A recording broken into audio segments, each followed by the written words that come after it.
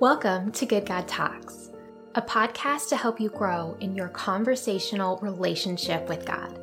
I'm Jen Weaver, an author, speaker, ministry coach, and Bible teacher. I'm also a wife and a mom, so I know the value of even a few intentional minutes spent connecting with God. In our short time together, I'll share a conversation starter, a related Bible verse, and a question for you to ask God. Our good God talks with us, and He invites you to stay constantly connected with Him in powerful and practical ways as you go about your day today. So let's get started. Hi, friends. Christmas is coming. And today we are looking at one of the prophetic words about the Messiah that's recorded in the Old Testament book of Isaiah, chapter 9, verse 6. It says, "For to us a child is born.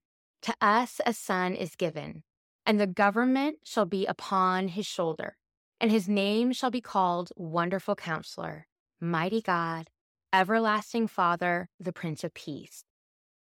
This is who Jesus is, and who he has always been for us. During the hard and the holy of the Advent season, and all year long, we get to have Jesus as the Prince of Peace. We also see this good news proclaimed by the angels in Luke chapter 2. After Christ is born, they declare glory to God and peace on earth. Jesus doesn't just send peace from afar like a gift in the mail. He came to earth as our peace.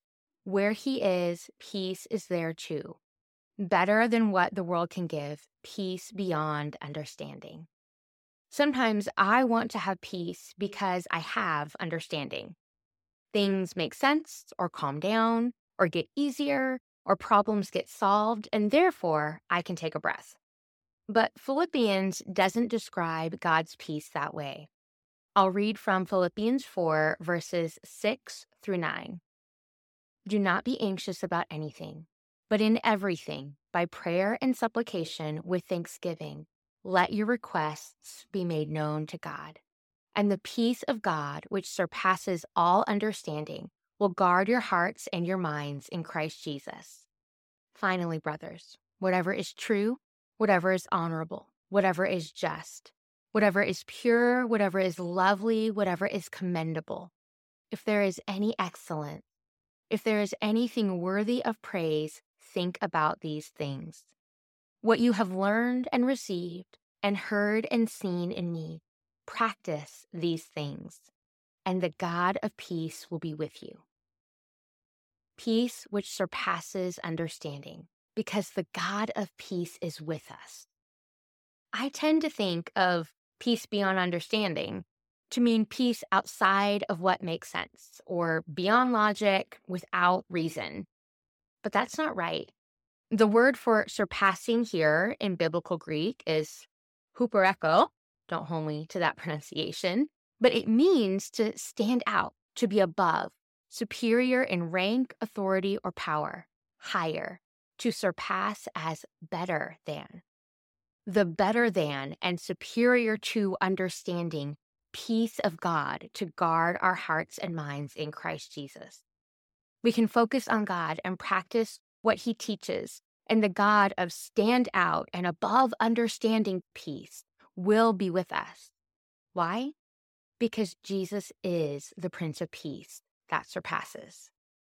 So if you find yourself in a circumstance right now that requires peace beyond understanding, or a season that needs peace better than the chaos around you, that's the kind of problem that Jesus solves. And he doesn't work to solve it either. This isn't a muster up all his strength type of situation. Nothing is hard for God, which we know, but sometimes I forget. I find myself in a season with a lot of things beyond my control. I can easily become overwhelmed if I try to figure out my own peace based on what I can understand. But I don't have to. The Prince of Peace enters my season with me, and he carries peace with him just because of who he is. Sometimes I forget and I hold too tightly to something else as my comfort. I try and make it my source or my peace. And when I realize that mistake, I get to exchange that lesser thing with Jesus. and choose to hold to him again instead. My peace is Jesus, and your peace is Jesus.